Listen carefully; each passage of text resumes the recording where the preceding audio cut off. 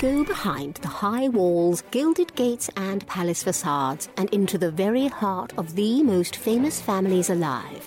Here's your daily consort from the Royal Observer.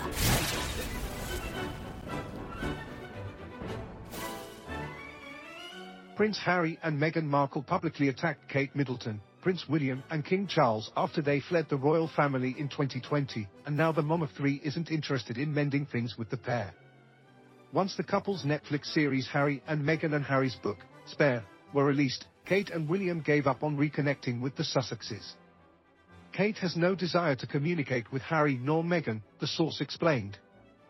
There has been too much that has happened, and she's not ready yet. William wants his relationship with his brother to improve, but they are not speaking right now, the source continued. So when that will happen is still uncertain, the insider added. Although William and Kate are disappointed in the Sussexes' decisions, they aren't thinking about their feud. Kate and William have been having ups and downs in their marriage like everyone else, the source said.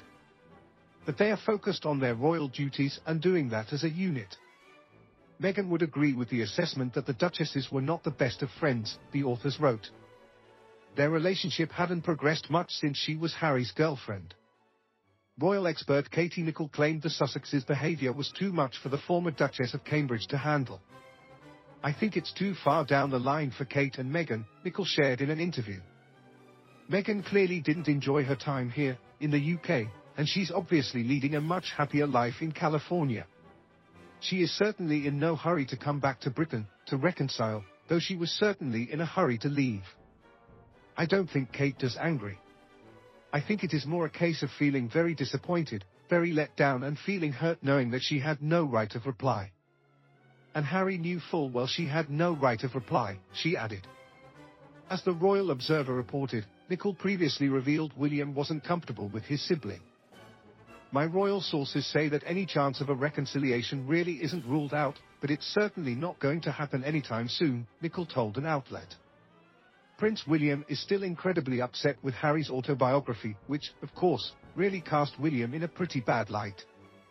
No one's going to forget anytime soon the stories of them coming to physical blows, and William allegedly shoving Prince Harry, forcing him onto the ground where he landed onto a dog bowl, the biographer added.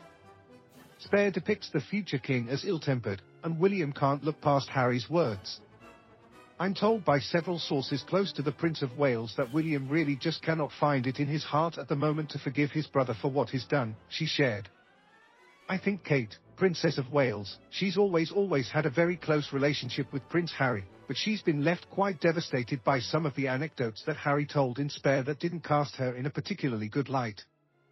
I think there's a great sense of betrayal, she added. Sources spoke to us weekly. Nicholl spoke to The Sun.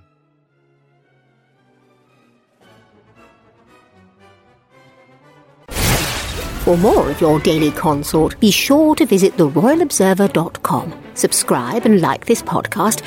Oh, and keep calm and carry on.